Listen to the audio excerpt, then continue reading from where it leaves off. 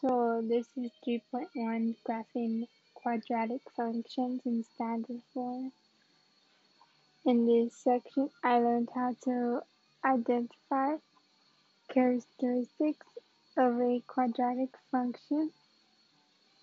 So using the graph, you can identify characteristics such as the vertex, axis of symmetry, which is known also as the AOS, and the behavior of the graph.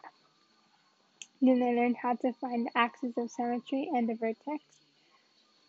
And then learned how to substitute into the parentheses. So basically what I learned in 3.1, graphing quadratic functions in using standard form is the AOS. Using the graph you can identify the vertex. Either the AOS is increasing, domain, decreasing, and the range. I also learned that when finding your AOS, you have to use x equals negative b over 2a. When graphing, you have to use the y-intercept to find more than 2 points or find two more points on the graph. And that's what I learned in 3.1.